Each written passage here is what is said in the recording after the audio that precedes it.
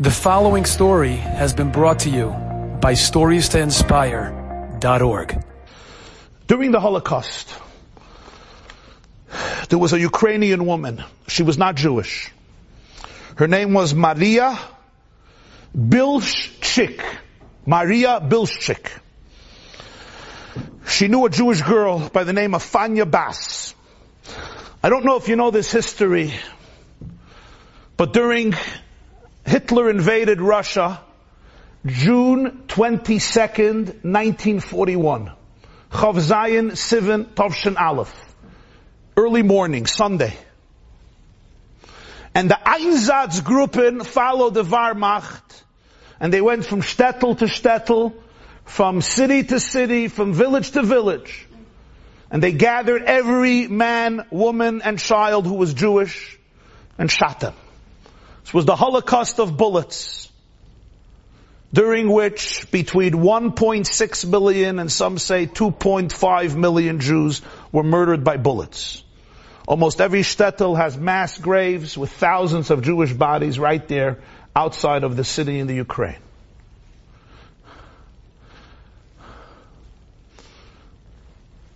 Some escaped. The Nazis did it with the help of Ukrainian anti-Semites. One of the most tragic stories in Jewish history, and not so known. How those shchitas happened. It's beyond horrific. Fanya Bas was a girl. And this Maria Bilshchik took her in. She hid her in her home. Of course, if the Nazis caught you, you were murdered, your whole family was murdered for hiding a Jew. But she ensured her survival. Fanya survived. Fanya Bas has granddaughters. She has a granddaughter, one granddaughter whose name is Sharon Bas.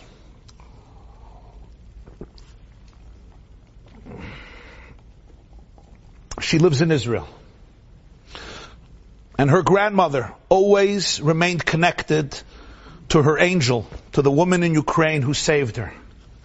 Last week, Fanya Bas's granddaughter Sharon found out that Maria has two granddaughters who are in Ukraine, in a war zone, and need to be saved. So Sharon reached out and secured their journey from Ukraine to Israel.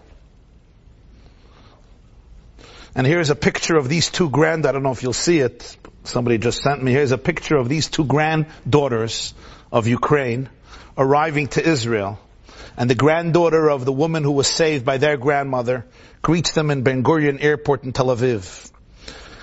Maria was honored by Yad Vashem years ago as one of the righteous among the nations, Chassidium Misa'olam, for saving this girl. But now her granddaughter saved those two granddaughters from war-torn Ukraine. We never know the plans of history. What we do know is one thing. When you were born, when I was born, where you are, your opportunities, your gifts, and your challenges, your talents, resources, and difficulties are all with Hashgach. It's all by divine providence. And when I wake up in the morning, I have that choice, a very profound choice. Either I become a victim of my circumstances, I eat up the news, I read the news, but I'm a passive bystander. They say there are three types of people. There are people who make things happen, people who watch things happen, and people who want to know what happened. It's a choice we make every day. Will I be one of those people who says, what happened? Oh, you woke up. Shekayach, bruchim abayim, shalom aleichem. Or I will watch things happen and become a very, very interesting commentator. But the role of the Jewish people from Avram Avinu till today is to make things happen. You can learn from Vladimir Zelensky in his own way, who made things happen, and each in our own way, to be able to seize the moment, carpe diem, To become an ambassador of truth, an ambassador of love, an ambassador of hope, an ambassador of healing, an ambassador of authenticity, an ambassador of compassion, and an ambassador of redemptiveness. Nathan Sharansky was born in Ukraine, on the border, and he became the famous refusnik, fighting the Soviet communist regime, wanting to go to Israel, wanting to practice Judaism, because till 91, Ukraine is part of the Soviet Union. In 91, Ukraine becomes an independent country, which Putin is obviously upset about. So Sharansky is a Ukrainian Jew. Ultimately, made it to Eretz Yisrael, made it to Israel after so many years. So he spoke last week at the Sheva Brachas of Yossi and Chana Dickstein's wedding. Yossi Dickstein lost both of his parents and a brother to Arab terrorism. He was 7 years old when his father, mother, and brother were gunned down during the second horrific intifada that Yasser Arafat, who won the Nobel Peace Prize, unleashed. He got married now. It's big simcha. So Sharansky came to the Sheva Brachas. At the Sheva Brachas, Nathan Sharansky said the following. He says, I grew up in Ukraine, in the city of Donetsk.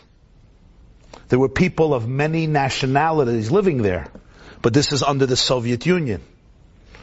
And he says their ID certificates had the word Russian, Ukraine, Georgian, Kazakh, but it wasn't that important, and there wasn't much of a difference. We were all part of the Soviet Union. There was one thing that was important. If you had on your certificate, on your birth certificate, one word, Yevreiska. Yevreiska meant you were Jewish. That meant that you had a disease, a genetic disease. That meant you had to be careful. That meant you would be persecuted. That meant you were likely to be thrown into the gulag or lose your job or be targeted for abuse and persecution. He said, we knew nothing about Judaism. There was no Jewish education, no shul, no infrastructure, no mitzvahs, nothing. One thing we knew is that if you're a Jew, you're diseased because you're going to be hated because there's anti-Semitism. He said that's why nobody tried to replace the word Russian or the word Ukraine in order to get accepted to the university because it was fine.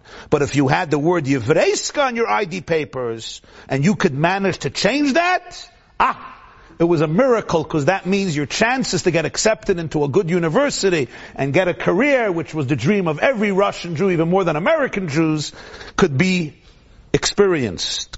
You could have luck. He says, and then something happened this week.